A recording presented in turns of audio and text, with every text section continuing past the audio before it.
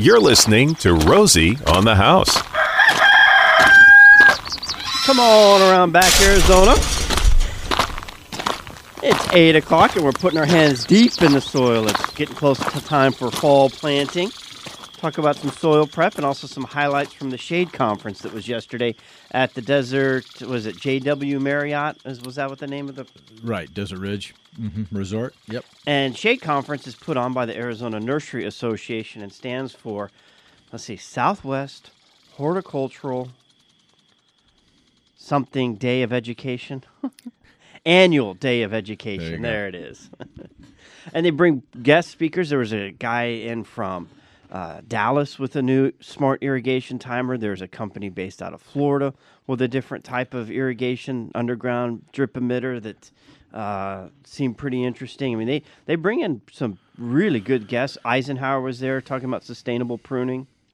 And the premise of all of that, most of it anyway, besides just being general education, is that landscape, turf care, people licensed that have professional licenses can go get their continuing education credits at this conference and actually get quite a few of them, as there's different tracts that they can attend, whether it's a design, a whole track and a series of classes on landscape design or water management or maintenance or pruning, pest control, that sort of thing. So it's become a big event, over 500 attendees that come every year and get their CEUs. And then there's a trade show that is in the main hall where they serve lunch and refreshments. But then, so vendors that are associated with industry. Sanderson Ford was there. Nice big 550 flatbed dump. Big dump truck. Yeah, that was quite the star of the show, I think. And Empire Southwest, Caterpillar guys were there. And, as well as, most of our local growers, nurseries, Rainbird sprinklers, the irrigation Ewing folks. And so, yeah, it's, there's well representation of the horticulture industry there for these folks to see what's new and out there. We were there with the booth with the Farm's Choice Fertilizer. On the education side of thing in the seminars, 2 of the 4 main topics were directly tied to water. One was design for rain, and the other was water management. And the other 2 indirectly were related to water pest management. The amount of moisture you have could relate to the amount of pests, and tree health. I mean, every tree needs water, but it's a very interesting topic, and we've spent a lot of time doing water research just about the Colorado water system and the CAP and the Salt River Project and how those are managed. And we're putting them all together for a big water month coming up here in October. But some of the new, there's plenty of acronyms. And government's great at that.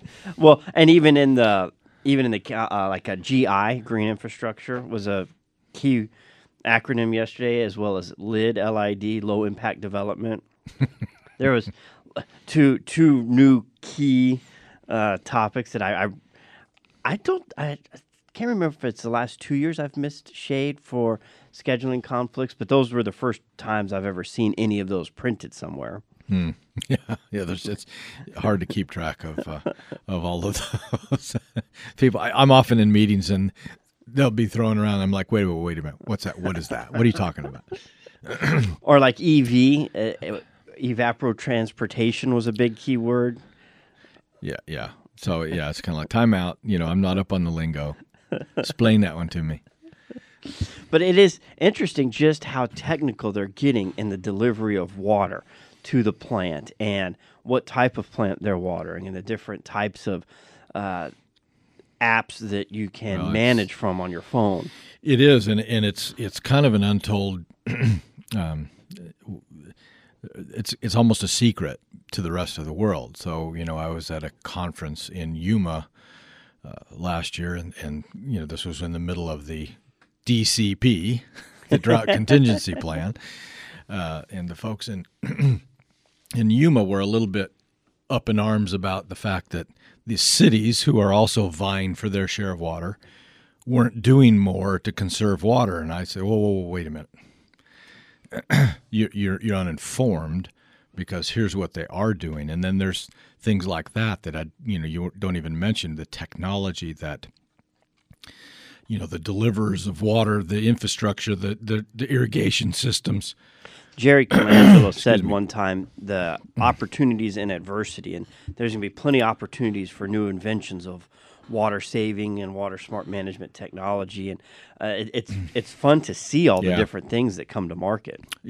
Necessity is the mother of invention, right? So when we live in a state that's really in kind of a drought all the time, and Arizona is a long ways ahead of a lot of other states in the delivery of water. And people ask me all the time, well, how are you guys dealing with that? And I said, the same way we've been dealing with it since they built Roosevelt Dam in 1912. We learned to store water and how to deliver water and use water responsibly. And certainly there's lots of room for improvement, but the one thing that Arizona has had to do because of necessity and the scarcity of water is how to take care of that resource. And if you'd like to join the conversation, 1-888-767-4348. That's 1-888-ROSIE for you. Text questions to 411-923.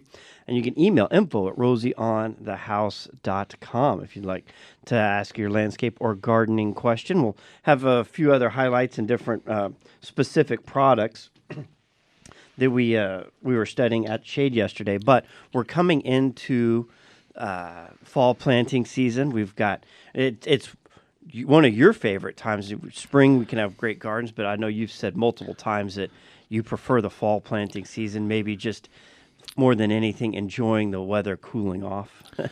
Yeah, I liken fall to what spring is like when you've been sitting with snow and cold weather and dreary conditions around you in places back east in the upper Midwest. I think our fall here is very much like that. We've been, in an adverse situation with weather. It's been hot. We've kind of the same thing. You're cooped up. You can't really do as much outside. You can't enjoy it as much, although certainly you can do more when it's hot than when it's freezing cold. But so you have this change of season, this pent-up cabin fever of, God, my yard looks terrible. I need to get out there and do something, and then the weather breaks and you can't. Plus the fact that going into fall and winter, you're going into spring is kind of like bittersweet, right? The weather is fabulous, but you know just what's just around the corner. Here comes the heat. So I really like fall, and it's like I said, and I think geraniums are my favorite plant and flower of all time, and I think that's because they just signify that summer's over, fall, it's time. Here come the geraniums. Let's get going with this beautiful landscape. And vegetable gardening, what are we planting? So we should be getting ready to. I don't know that I would advocate doing anything yet, but it's, the nice thing is it's a long season too. It's not like spring where, man, you've got a window, you better get it in, or if it's not in time, it's going to get hot and that crop isn't going to make. Our winter crops, which are really the root crops, the leafy crops, the stemmy crops. So, things like carrots and radishes and beets and turnips and lettuce and spinach and all those leafy things and root things. It's not you got to get it in. You've got a long season. In fact, one of the things I really advocate is that people do multiple plantings so that you don't have all of your carrots ready at one time. You have a few here, and then a couple weeks later you've got some, and so forth and so on. So you can be harvesting these cool season vegetables for months on end. So that's what we're getting ready. And the same token, you're not in a big hurry, so take your time. It's hot. You don't want to get out there and kill yourself all in one day. Start by maybe removing and getting rid of all of that spring and summer stuff that's looking pretty shabby, and you're just wasting watering it anyway. So let's pull it out. Let's get the soil turned. Let's get some good compost and start prepping the soil, and maybe a little fertilizer and gypsum, and maybe take a couple of weekends and do a really good, thorough job instead of being in a hurry and rushing it.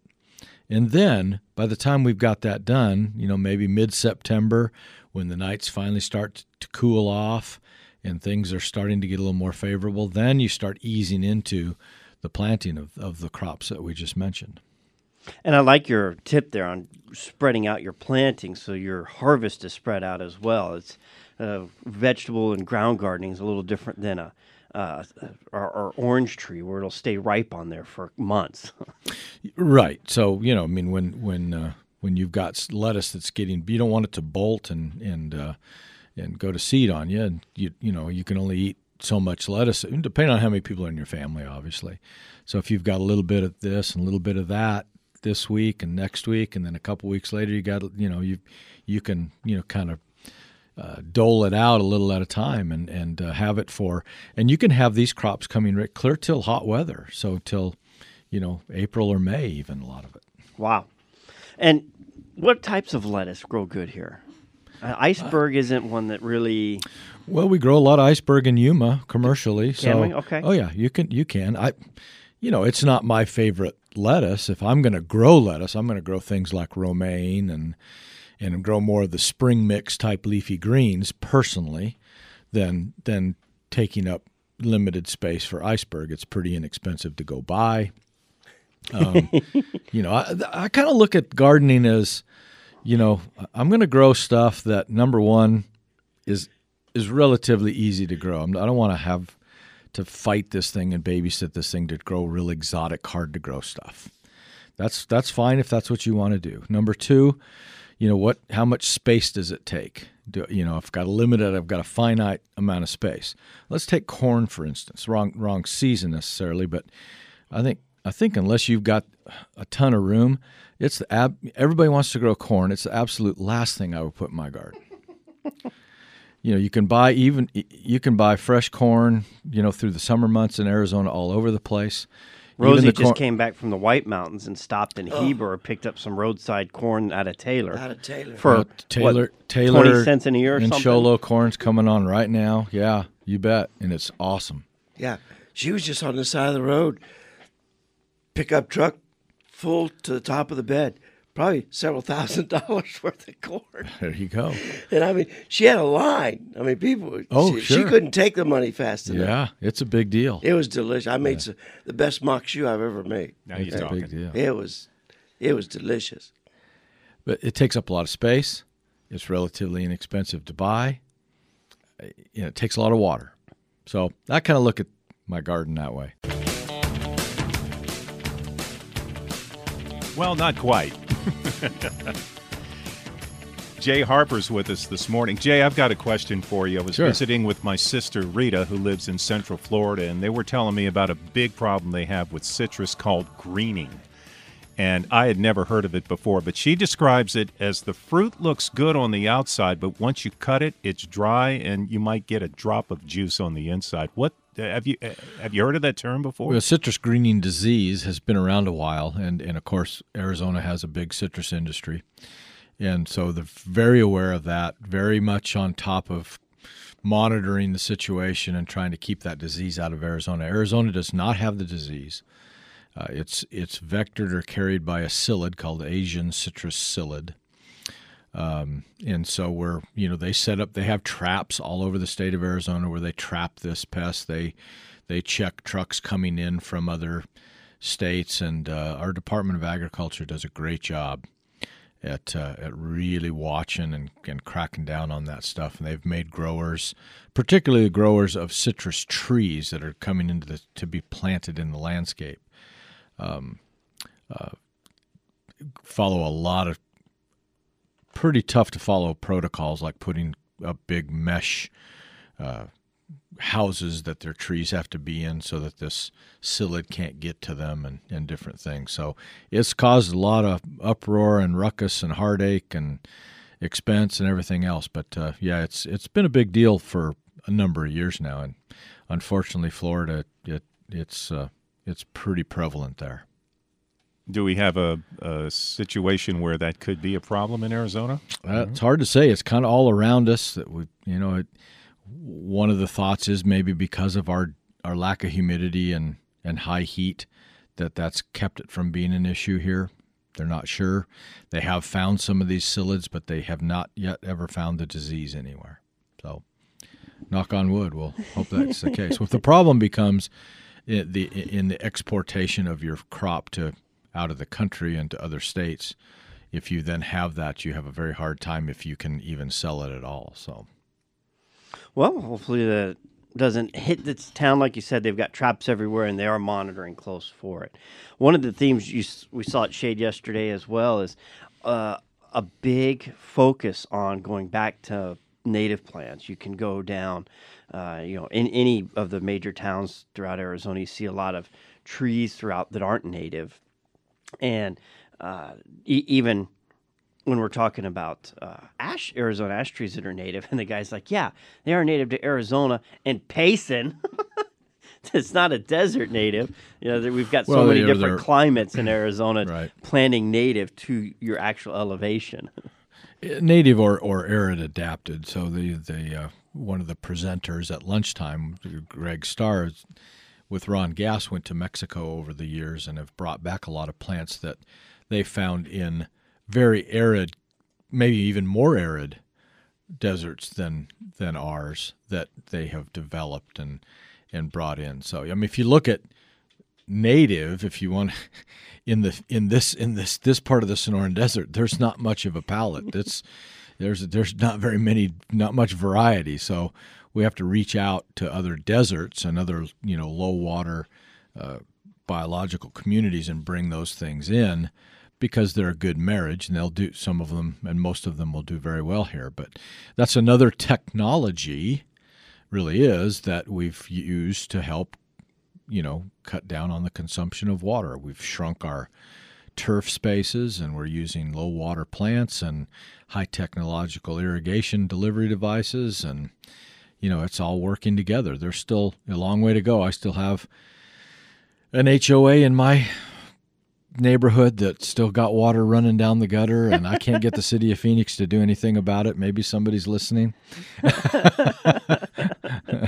But it's not only a waste of water, it's a nuisance with water running down the middle of the street every couple of days, and then it dumps into a park, and then we've got mosquitoes, and so it's there's a ways to go in some situations. But and you'd mentioned going to Mexico for plants. Australia has a pretty high number of plants that have been transported over to Arizona. And again, though, Australia has a lot of different climatic zones, just like we do here in the United States and in the state of Arizona. So just because it's an Australian plant doesn't mean it's adapted for here, and just because it's an Arizona native plant doesn't mean it's adapted for here. So you've got to really watch. Like I said, ash and sycamore are native to here, but they're native to stream beds, where they're in a place where they've got lots of water. Even if it's not a running stream, the aquifer underground, where it runs much of the year, or every few years, there's lots of water there, that type of thing. Yeah. 1-888-767-4348. That's 1-888-ROSIE for you if you'd like to join the conversation. Text 411-923, or you can email info@rosieonthehouse.com. There's a gentleman that has a problem he says is going to solve a lot of our water issue, and it's by growing crops that you can grow in seawater. And I thought, well, that's a very interesting concept. But when you read the list of plants, it's nothing you've ever heard of. I don't like seaweed. And I don't know if that's going to be You might have to learn to like it. Might have to learn. But we'll have a little more on that as well.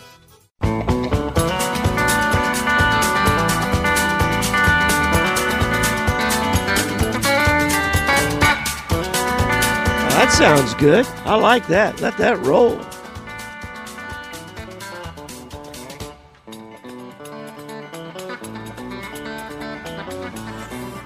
Yeah, I don't know that importing seawater and growing crops that grow in salt-based water is going to be a long-term solution. Like you said, what is that going to do to the soil? Well, let's just grow it where the seawater is then. If the stuff will grow in seawater, let's just grow it where we have the seawater. Why bring the seawater? Why take the money and energy and cost that it costs to transport the seawater anywhere? Let's just... I would think it'd be cheaper to just grow it there and ship the plants. But yeah, his thought was that it would take agricultural's demand off the CAP off. But like you said, what's that going to do? Piping that in. I mean, what kind of infrastructure is that going to take? The amount of energy it takes to operate CAP is something we'll be covering in the Water Month. And one of the sessions I was sitting in, kind of both of these topics tie in. One was, why aren't we doing more desalination? And it's just the cost of energy Yeah, to desalinate takes a ton of electricity to do it. And what does it take to make electricity? A ton of water.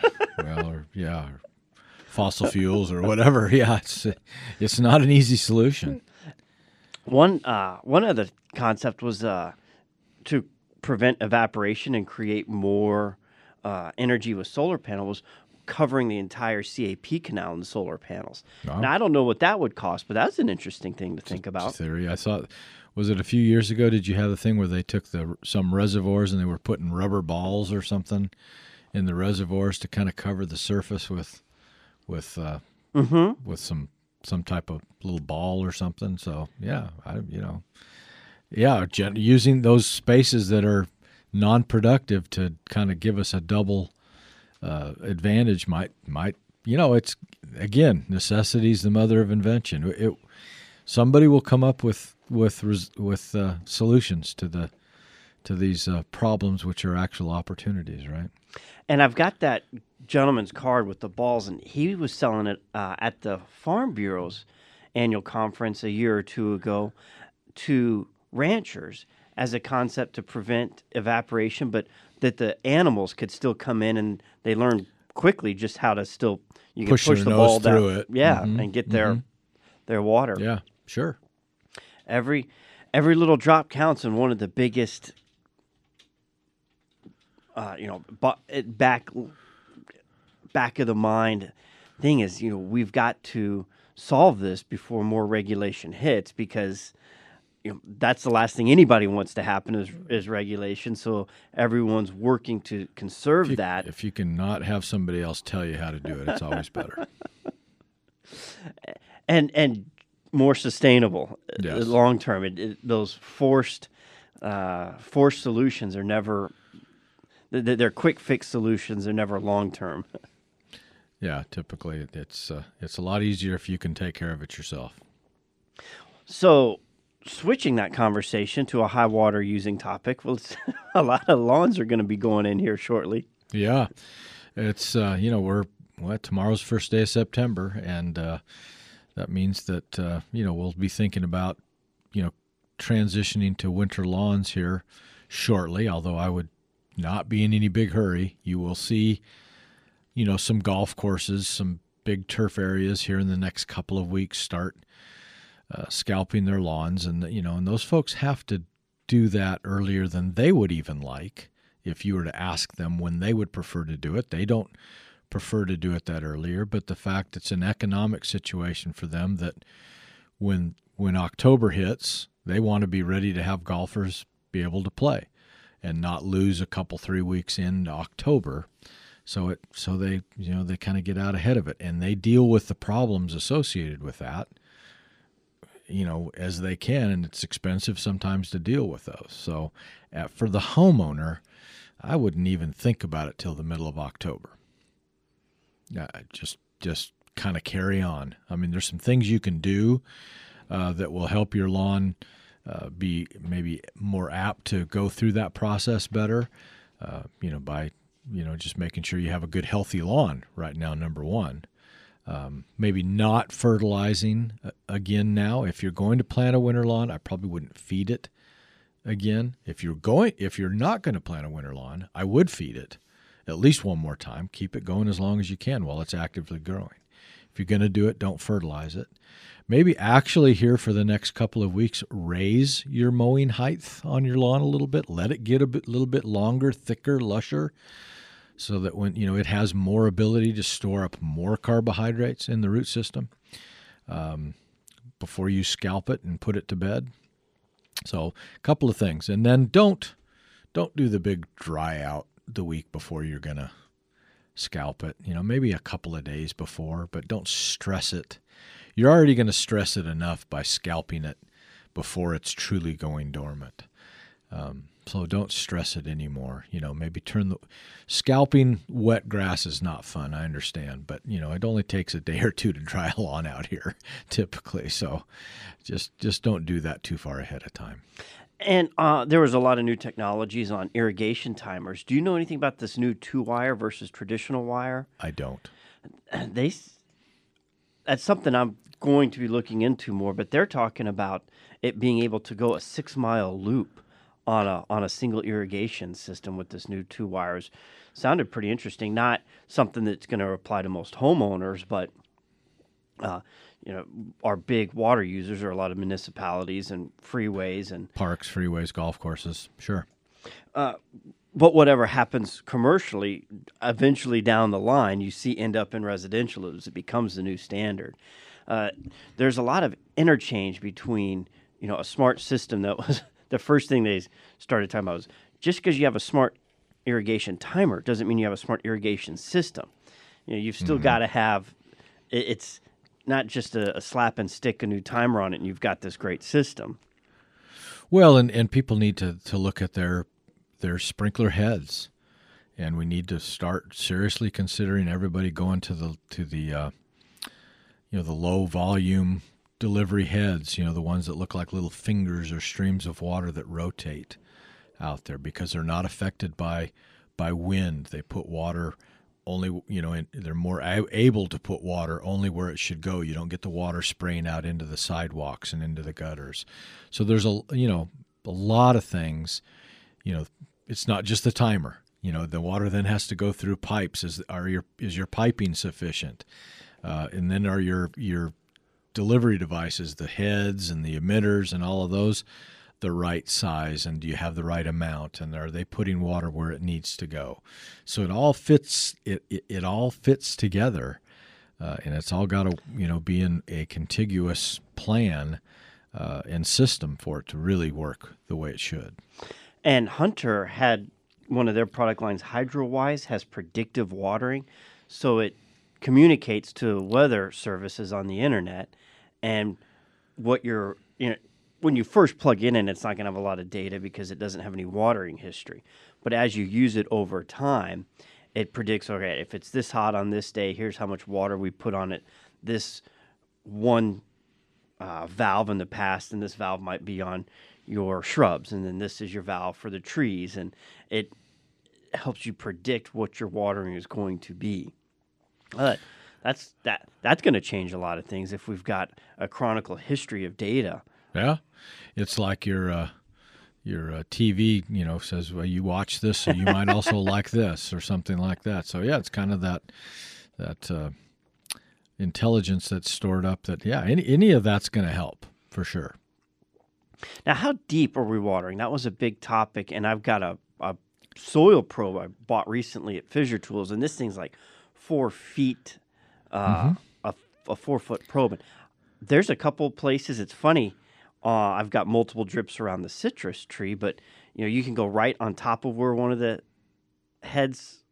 drip heads are, and that thing will sink all the way to the handle. And then you can go in the middle of around the drip edge and push it, and it doesn't go at all. So you have to have the proper amount of heads so that you're getting water displaced all around the drip line of the tree. But water does also move horizontally through the soil structure if you let it run long enough. So we had your mom just sent us a little picture of a guy with some ash trees that he's had a struggle with, whether we don't know that he planted them or when he planted them and that sort of thing. But he's talking about watering them for 35 minutes, enough to fill the wells. Well, you look at the wells, and they're maybe 4 inches, deep around this tree. And the problem with that is if you fill that 4-inch well up with water, how far does that water and how much of it actually percolates and versus evaporates? My guess is it's only getting down maybe a foot or so. In a large tree like that, we probably need to be 3 or 4 feet deep with the water. So we've got to put water on really only about as fast as it can be accepted by the soil. So that's where drip systems come into play. They put water on very slowly, but you have to then do the math. If that head's only putting on a couple of gallons an hour, and it takes 100 gallons of water to get the water down to where we need it, well, if you've got one head at 2 gallons an hour and you want to put 100 gallons of water in there, you've got to run it for 2 days and an hour. yeah, so there you go. So 2 days and 2 hours. So you can then add heads and add, maybe you've got 5 or 6 or 8 or 10 heads and spread them out, and that reduces, but it's still hours and not minutes. And then the frequency comes into play, which then we adjust seasonally. So I tell people you really should never adjust the duration of your watering. You should adjust the frequency of your watering, because it takes pretty much just as long in December to get water down 3 or 4 feet deep as it does in June or July, but it doesn't need the frequency at those times of the month. So that's, it's hours, not minutes. Just think that. And somebody told me a little rule of thumb, 1, 2, 3. So little plants, little ground covers and flowers and annuals and small perennials, the water needs to be about 1 foot deep. For larger shrubs and hedges and things that are bigger type shrubbery, Texas sage and our bigger shrubs, foundation shrubs, maybe 2 feet deep. And trees, at least 3 feet deep. So that's 1, 2, 3. I like that. That little handout, or you can go online and get it from AMWA, that Water, Use It Wisely, the landscape watering by the numbers, has a great step-by-step process that you can go through and find out, based on the size of the plant and the type of the plant, a guideline. It's not set in stone of how long you need to water to get water to a certain depth and how frequently you need to do that.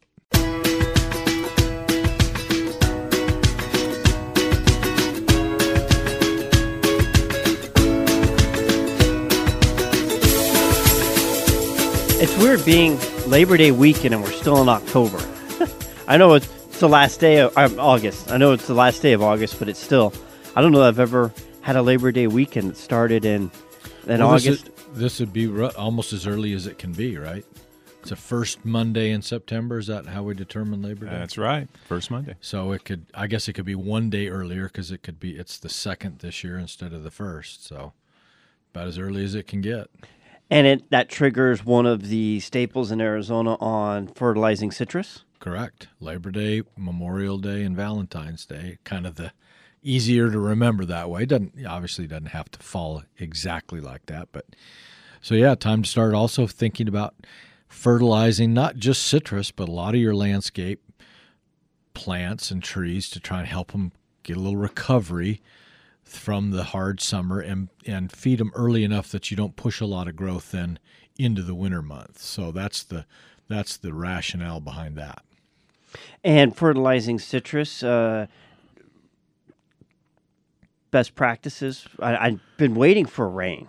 Well, because I know it always works better when the ground's it's wet. It's nice to be able to do that, but that isn't always the case. We always want to fertilize a plant that is not. We never want to fertilize a plant that's stressed for water either. So you want to put your fertilizer on either just right as you're watering or after you've watered, and then water the fertilizer in again.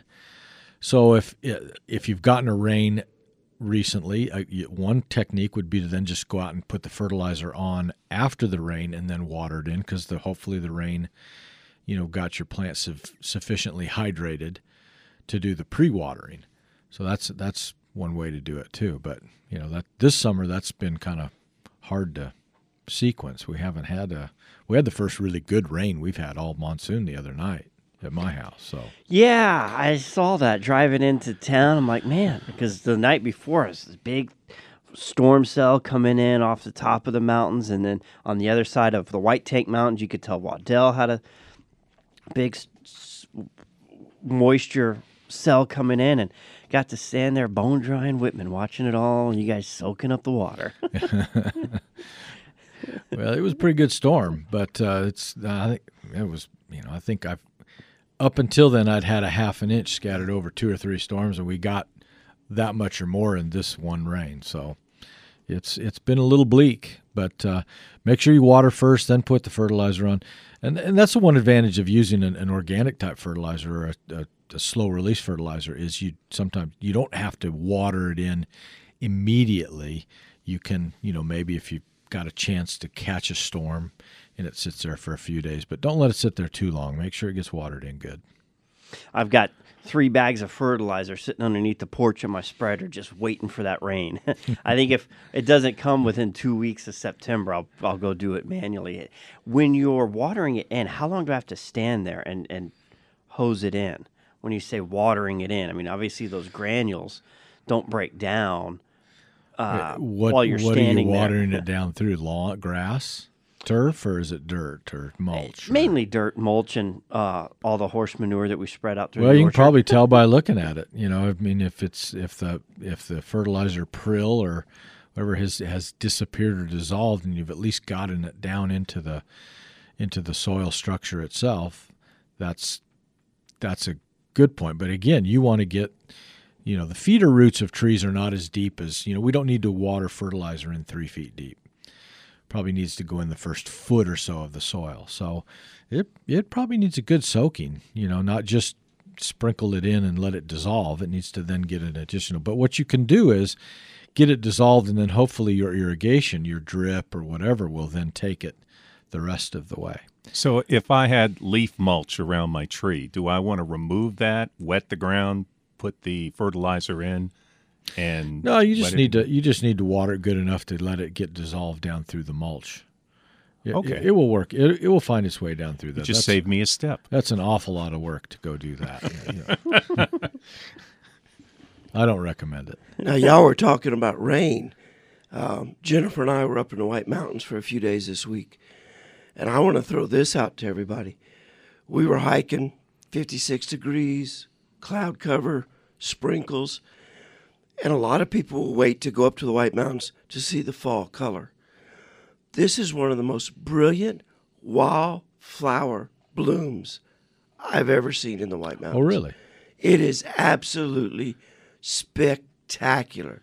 So it would be worth a weekend drive to get up to Greer, Eager, Springerville, Alpine, the Escadilla, the Sipe Wilderness area.